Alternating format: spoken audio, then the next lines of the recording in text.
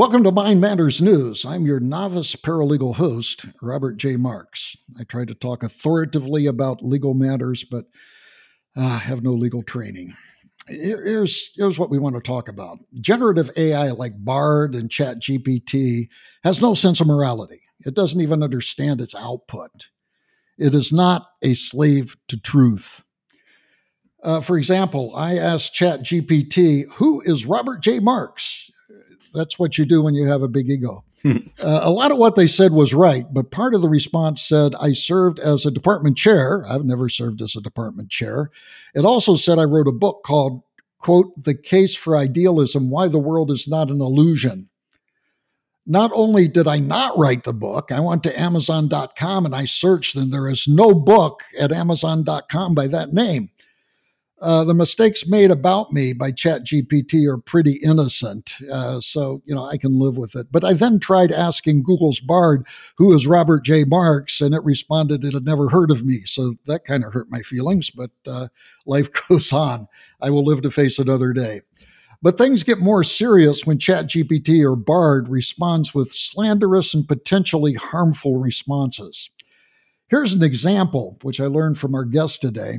Jonathan Turley, a nationally known George Washington University law professor and commentator, woke up one morning to discover that ChatGPT falsely reported he was involved in a case of sexual harassment that was never made against him on a trip he never took. It was totally fabricated. He was named a faculty member at a place he never taught, and ChatGPT relied on an article that was never written and quotes a statement from that article. So it makes quotes from an article that was never written. We'll talk more about Professor Turley later. So this is much more serious than Bard not knowing who I was. Then there are the more serious issues of AI dealing with kids. Snapchat, the popular social media platform, has adopted ChatGPT in its app My AI. That's the name of their chatbot. Jeffrey A. Fowler at the Washington Post played with the app and reported, after I told My AI I was 15 and wanted to have an epic birthday party, it gave me advice on how to mask the smell of alcohol and pot. So ChatGPT, through My AI, told this kid how to have a party and hide alcohol and pot smells from his parents. Also, the same chatbot, My AI, told a user posing as a 13-year-old girl this is disgusting. It told a 13-year-old girl how to lose her virginity to a 31-year-old man she met on Snapchat. Oh. Then there was the 10-year-old who asked Alexa for a challenge to do. Alexa responded, plug in a phone charger about halfway into the wall outlet, then touch a penny to the exposed prongs. Good grief. If it didn't blow a fuse or trip a breaker, that girl could have been electrocuted. So this was a very, very serious suggestion made by Alexa.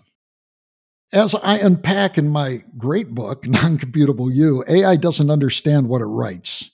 The AI is therefore not responsible for what it writes. How can you be responsible if you don't understand what you write? Any fault lies at the feet of the programmers of AI that allow AI to spout out atrocities. What are the legal rights of those slandered by chatbots like Bard and ChatGPT? And what are the rights of parents whose kids are advised to do outrageous things by chatbots, like lose your virginity or have a party with pot and alcohol and cover up the smell? To talk about this from a legal perspective is our guest today, Richard W. Stevens. Richard is an attorney who is a fellow of the Bradley Center. Richard, welcome. Thank you very much for having me again. Okay, let's first talk about Professor Richard Turley. I learned about Richard Turley from you. ChatGPT labeled him a sexual predator, basically. I've learned from you that winning lawsuits for slander and libel can be pretty difficult. You wrote about this in an article for Mind Matters News. Can you unpack this for us a little bit? Why would it be so hard to sue the programmers of ChatGPT for the slander they did to Richard Turley? Yeah, it's Jonathan Turley, but that's fine. It is. Okay. My mistake. Yeah, thank you. No problem at all. No, it's a really interesting problem. So, I remember being a kid, I went through a phase where I told my parents whenever something went wrong, sue them, whatever it is. And they always rolled their eyes. And I had no idea someday I'd be a lawyer and I would roll my eyes too. But the problem that Professor Turley had was that online somewhere, false statements were being made about him that would damage his reputation. That's the basic picture, isn't it?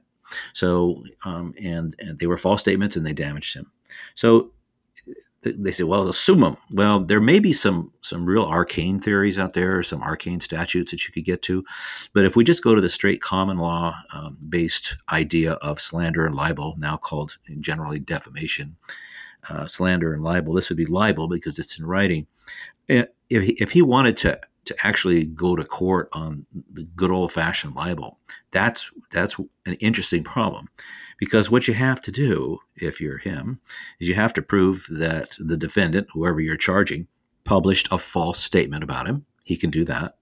You have to prove that the false statement was defamatory, that is, that it held him up to ridicule, or that kind of thing, damaged his reputation. And third, then you have to show that he suffered actual injury as a result. Those, actual injury is questionable in his situation, but anyway. And then there's a fourth one. This is the toughie. The fourth thing you have to prove when you're Professor Turley and you're a public figure, arguably a public figure, not a private individual, but a public figure because you're in the media all the time. You have to prove that the defendant, the publisher, put out the statement either knowing that the statement was false or recklessly not caring if it was false. And you have to prove that by what we call clear and convincing evidence. That's more than preponderance of evidence, more reasonable. I mean, more likely than not. It's a clear and convincing evidence, which is a stronger thing. There's a difference, right? There's a preponderance. What did you just say? Clear evidence. And then there's beyond a reasonable doubt. Correct. That's right. Those are three main standards of proof. There's one other one, which is a substantial evidence test, but we're not going to talk about that. But so you have clear and convincing evidence, and that's harder to get than preponderance. Preponderance simply means more likely than not, sometimes described as the 51% test. If it's 50% more likely that the fact is true, then it's true for legal purposes. Clear and convincing, though, is you have to be pretty persuaded. It's not quite beyond a reasonable doubt, but it's up there, and it's hard to get that get that proven to people. So in his case, he's got to prove who it was that published. That's his first problem. Who published the stuff about him? Okay, well, that's non-trivial, isn't it? I mean, it's online, but whom do you go after? Who's the defendant going to be? I think actually the defendant is obvious. It's the people who wrote the computer program. The AI itself can't be responsible. So who is responsible? It's the people who carelessly generated the large language model. I guess it was ChatGPT in this case, and didn't vet the performance of it to not allow this sort of thing to happen. Yeah, and that's certainly the argument in favor of the plaintiff. That's right. I can imagine an argument on the other side, but that's right. So that's where you could start, and I think you might start there, but then you're going to have to come down to this final element that those programmers can be held to have published a statement knowing it was false. Can you? No, because ChatGPT doesn't understand what it says is true or false, and it really doesn't care. Yeah. Well, okay, but we're going to go back, and I don't think the programmers know that either. So. Right, and the other one, then I think what we're left with is the possible hook, and that's where you show that the publication was made with reckless disregard of the truth. Reckless disregard, meaning I don't care if it's true or not. I'm just publishing it. That's what reckless disregard means. I see. Well, now that might be where you are. Maybe that's where you are with respect to this case, is you might say that the programmers, because we're going to skip over ChatGPT, go to the program and say, well, they created software that would spit out lies that were defamatory, and they didn't care. That might be your hook. Yeah. See, this reminds me of manufacturers who release items that they haven't vetted for safety.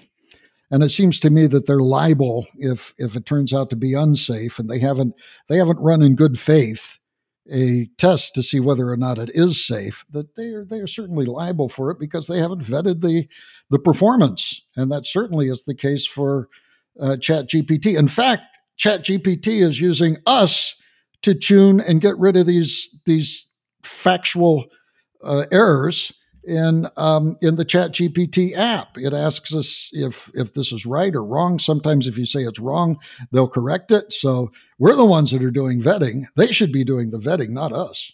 Yes, and I don't know if everyone hasn't tried ChatGPT, they probably should. I've actually subscribed to it so I can continue to use it in all kinds of different ways. But you're right; it gives you an answer, and then it asks you, "Does this look right?" Now, the question I ask: who are you asking? How do I know? I don't know Professor Robert Marks. I don't know whether he wrote that book. So how could I say it's right? Or how could I say it's wrong? And indeed, if you're an enemy of the person, then you'd say, "Oh yeah, that's right. Yeah, yeah, yeah." Like in the case of Professor Turley, the sexual harassment charges. Yeah, that's right. So you can get feedback that's hostile and damaging. So then ChatGPT is taught by loathsome, vile people online, which is increasingly the fact anyway. Oh, that's interesting. Yes. But I think they also have people in the loop. They have people in the loop to mitigate whether a response or correction is hostile or not. At least, Really? I hope they do. Well, but they didn't in your case. For No, they example, didn't. so they didn't go back and nobody went to Amazon or anywhere else and said, "Did Professor Marks write this book?" No, but they didn't. No one looked because there's only about 10 million this hour Yeah. to look at. So the production of falsehoods, and to me, that is one of the biggest problems with using the regular old defamation, slander, libel model. Libel, in this case, for example, is enforced by the injured party. It's not enforced by the government. It's enforced by the injured party. Well, really? So that means literally millions of people are bringing lawsuits in state and federal court on individual sentences made by ChatGPT. Well, certainly you could agglomerate those and come in with a class action suit, couldn't you? Think about the management problem there. Okay. I mean, class actions are tough to manage, and that's why people get all upset because the class action law firms get large fees. The management of a true large class action is a monstrous undertaking, and each of their claims is different. They're not all the same claim. It's not like a class action against a toothbrush that's made with with a metal filing in it or something. And they all had the same injury from the same product. No, this is they all had vastly different injuries, factually anyway, and they all are trying to get recovery on the same theory, but they have to kind of prove it each one individually. It's really not a good class. It's a mess, terrible mess. I see. So it'd be hard to get a common denominator, you're saying, I think, in this case. Yeah, to be common enough to make a class action actually cost effective. So in my view, actually, I think I mentioned it in the article that I wrote, but if I didn't, I was thinking it, I should. And that was to that the court system, 21st century, the court system should be augmented with a court that handles these kinds of cases. Mm-hmm. We have in many jurisdictions, we have in states and cities, they'll have a court that handles only traffic tickets. They'll have a court that handles only DUIs. We'll have a court that handles only landlord-tenant. And that's all they do. And so you could have a court system that was just streamlined. Okay, what's your gripe against ChatGPT? Show me what it is. Of course, you have to prove it. That's another problem for having individuals out here prove cases. They have to be able to put it on and say, okay, how do you know it came from ChatGPT? How do you prove that? I mean, you can't just walk in the door and say, ChatGPT said this. You got to show them. Well, do people know how to do this? It's funny. I was been watching, Judge Judy's show. I think it's called Judy Justice. We were on vacation, and that was one of the few channels we got. So we were watching Judy Justice, and here these folks come in to present their cases to a judge, and they're on national TV. Neither one of them is prepared. I mean, the judge is asking for, when did this happen? I don't know. Who said what next? I don't know. And then they go back and forth, and the judge gets all mad and berates them and all this. Well, that's because and so I tell my wife when I'm watching that, I said, that's why you have lawyers. What do? We streamline that process.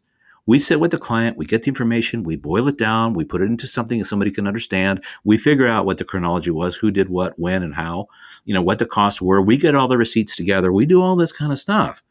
Well, if you're going to go down to your local chat GPT assault court and you're going to go represent yourself, well, you're going to have to prove it like anybody else. Are you going to be able to do that? It's quite the mess, but at least that would take the burden off of the superior courts and the district courts all around the country. I've had a similar experience with appealing my real estate tax. My wife and I went into this panel of supposed citizens, and we said, here's the reasons that you shouldn't raise our taxes. We got a trailer next door to us, and they got a couch outside, and this reason and that reason, and all the guys were there and going, oh, that's interesting. Okay, wow, how many couches are there? I said, only one. They said, I see. And then I said, any questions? And they said, no. And he said, are you done? I said, yes. And some guy says, I move that their taxes not be reduced. And they said, all in favor, aye. And we just went away totally lost. So this year, we're hiring somebody with an expertise in appealing real estate taxes. And they're going to go in and they know the rules. And I think this is the kind of the point that you were making about attorneys. They go in, they know the rules, they know how to play the game. That's the reason that you need an attorney in these cases in order to argue for you. Yeah, you know the rules in the game, but also truly, it's the assembly of the facts. I've just finished writing a Supreme Court brief for the Arizona Supreme Court, working for another lawyer, and I wrote all the arguments and all the rest. But now I have to go assemble all the facts that support it, and that's going to take me half a day. Pulling out the documents and showing on what page it's on and all this other stuff. That's what the lawyers do in advance of any decision in a court is. Usually, the little cases, maybe not, but everything else you pretty much have to document. And that's a real job. And most lay people don't really realize that that's what's going to go into the process. So let's get back to Professor Turley. One of the unfortunate things about being accused is that it always stays with you. These types of accusations never go away. I'm old enough to remember Ray Donovan, who served as U.S. Secretary of Labor under President Ronald Reagan. He was indicted for larceny and fraud, but he was ultimately acquitted. More than acquitted. The evidence showed he was really innocent. After his acquittal, he famously asked, and this is a powerful statement, where do I go to get my reputation back? Mm-hmm. This is the problem with accusations. Even if they're false, they stay with you all your life. Professor Turley will always be remembered as being slandered by ChatGPT, and that might be the thing that's engraved on his tombstone as far as his legacy goes. This is terrible stuff. But I think what you're saying, Richard, is that his winning a lawsuit is really an uphill battle because of libel and slander law. It is now, and one of the facts of the common law system is that a lot of people say judges shouldn't make law, but in the common law system they actually do. And for example, libel and slander law actually come mostly from judicial decisions, not from statutes. So it is within the realm of possibility that the courts will, excuse the expression, evolve in a doctrine to apply libel and slander, primarily libel here, to the AI context. And how exactly that will play will be really interesting to see if they do it that way. It's still the logistics, though, of trying to bring the case and then trying to get your reputation back, I think are really tough to overcome. And I think I know the word existential threat is overused, but it's at that level, it's an existential concern that indeed your reputation or what people know about you can be forever wrong and injurious. And anyone who looks you up discovers how bad you really are. Some of the people, for example, the Discovery Institute, if you go on to the detestable Wikipedia and you ask who the person is, and they're slandered or libeled right off the bat. It's just really, they don't even know the people, and it's acting as a reference point. So the problem of how to deal with that, I think, is huge, and I'm not sure we have a quick solution to that at all.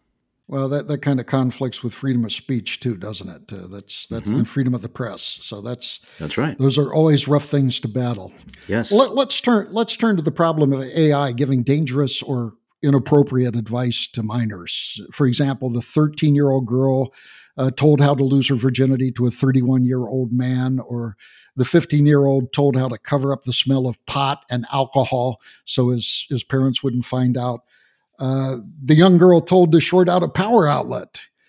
In that case, really, it isn't slander. It's just giving inappropriate, dangerous, unacceptable advice. So in that case, maybe it's a little bit more clear that somebody should be liable. So who should the parents sue in such cases if they want to pursue that? Well, now that's a problem. That's a problem because there's not a long history of case law on bad advice, and that's kind of what it is. It's bad advice. When you analyze a case like this, I hope it won't bore the listener, but there are just 5 things you got to look at. Who's responsible, for the conduct, whatever the conduct is? What duty did they owe? What legal duty did they owe to the world or to the victim? Did they breach that duty? Did the breach of duty cause the harm? And then what was the harm? And how do you quantify that? What exactly was it? So who is responsible is the question. If ChatGPT, for example, gives this kind of advice that's harmful, well, then I guess ChatGPT is responsible. But then we talked about that a moment ago and said, well, it's not really ChatGPT, it'll be the programmers. Okay, well, what duty do they owe as far as giving advice to people who ask questions of that sort? Are they, and this is a thing that could be legislated, or it's a thing that could be decided by courts, that must programmers ensure that no output is bad advice? That's an interesting duty. Yes, it is. And I think it's nearly impossible for large language models to assure, unfortunately. Correct. And I think it's possible, largely because it's words. And so words have these different meanings. And I think you gave the example of the jokes. Groucho Marx's joke, I shot an elephant in my pajamas. Okay, so what does that mean? Well, so if you were to scan text, you wouldn't always know whether this is advice or a joke.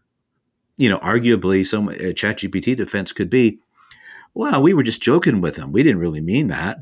Oh, good grief. Right? Okay. And so now you got to prove, though, no, you meant it. Well, programming didn't mean it. So, right? So I think you're going to end up with interesting defenses like that. And you might say, well, a smart judge will know better and not let that go, or a jury will know better and not accept that kind of explanation. But there'll be some cases where they are clearly jokes that people are trying to enforce. Well, you can't rule that one out. And no, this is non-trivial because it's, as you would say, non-computable.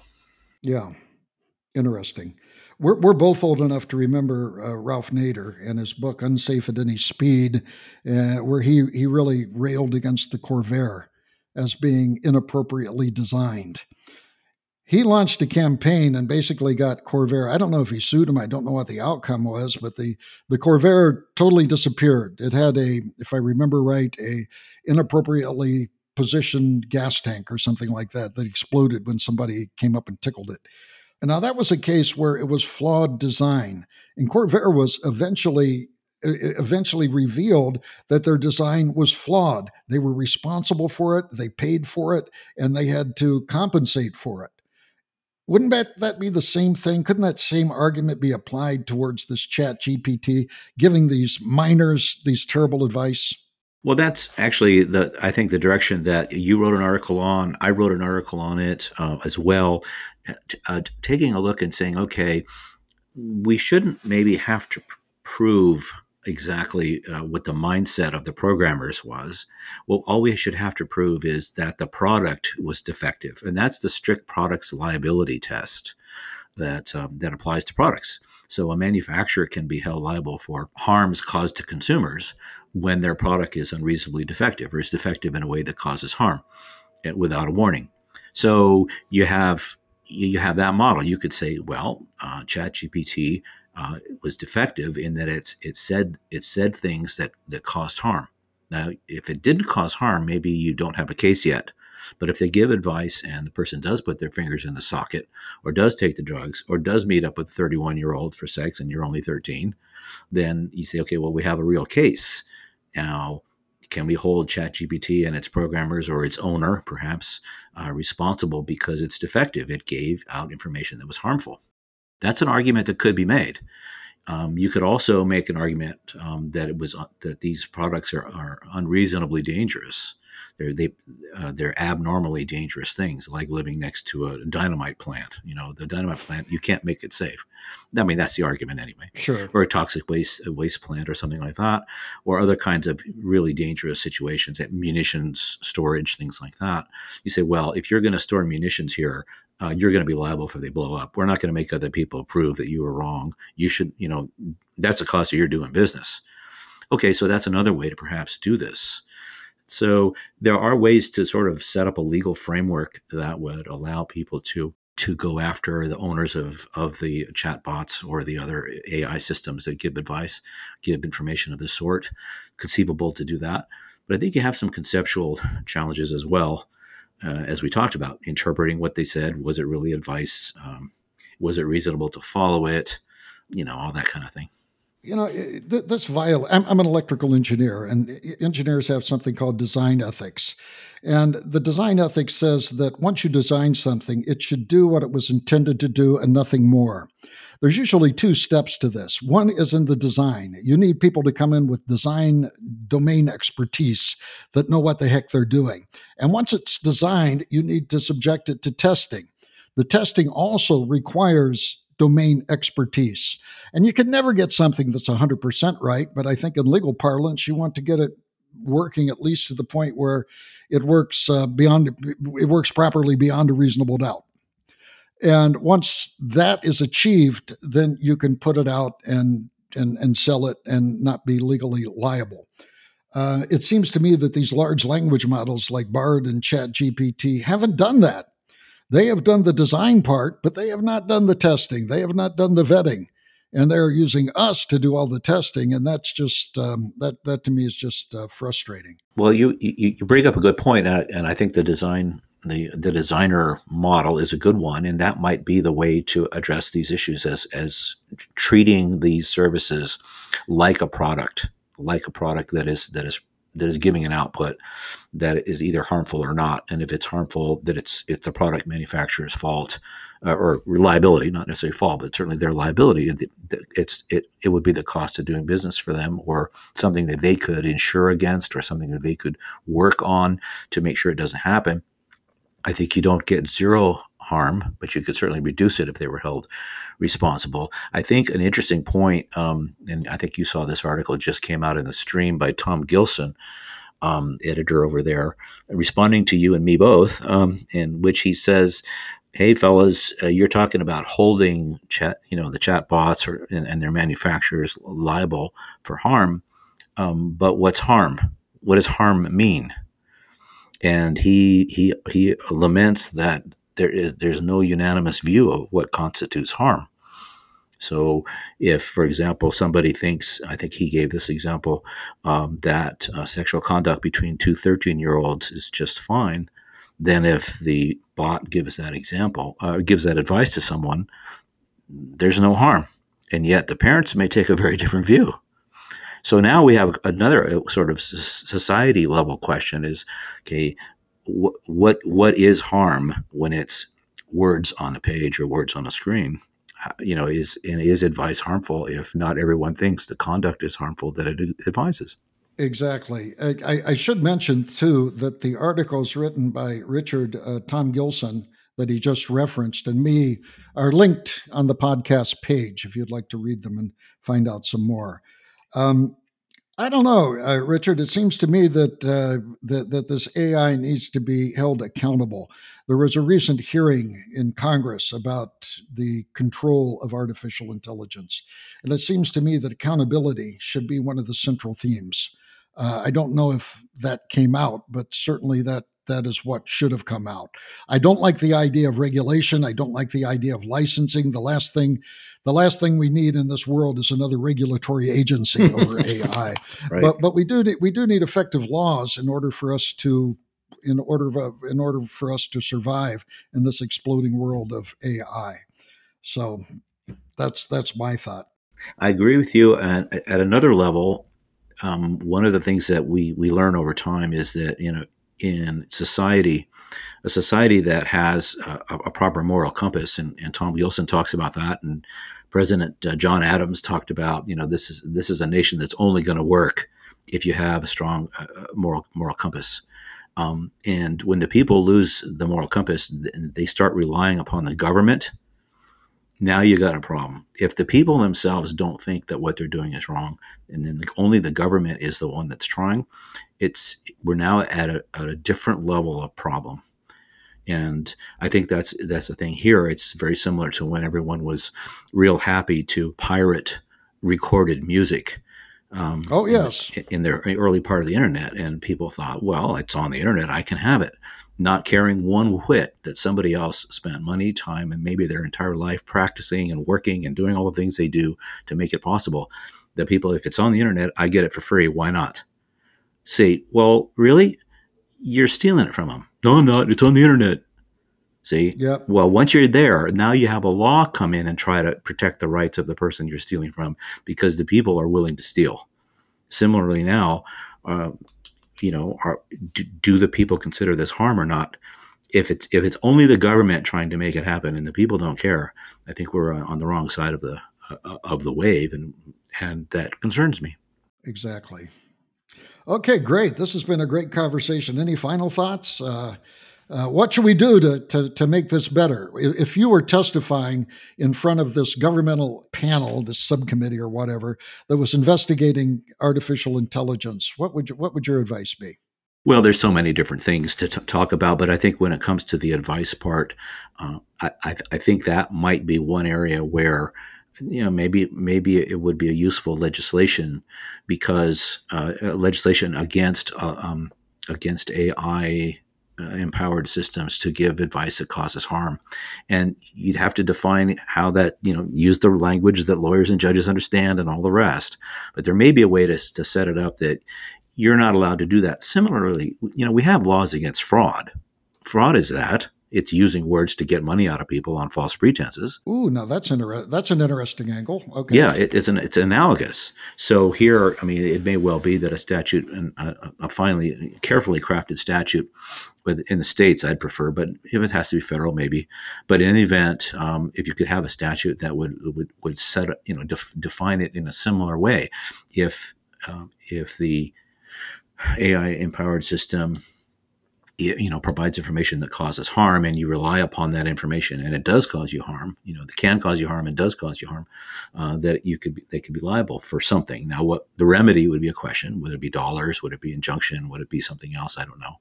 But, you could do that. And I think that would be at least a warning shot, if not more, to the industry. Okay, the world is not going to put up with this anymore.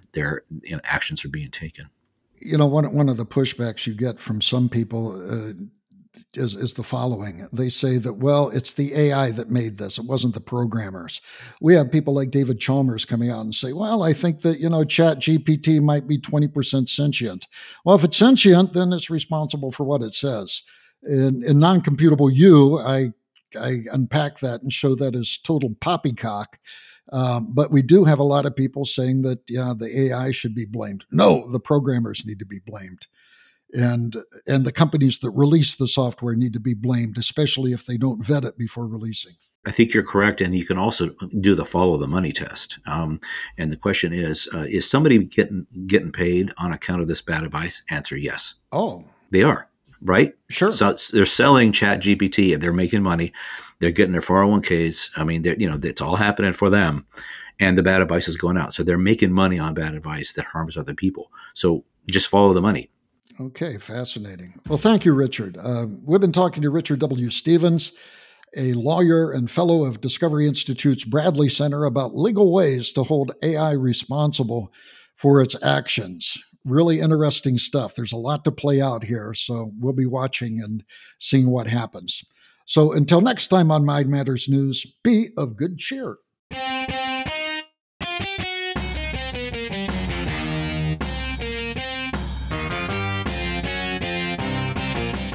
This has been Mind Matters News with your host, Robert J. Marks. Explore more at mindmatters.ai. That's mindmatters.ai.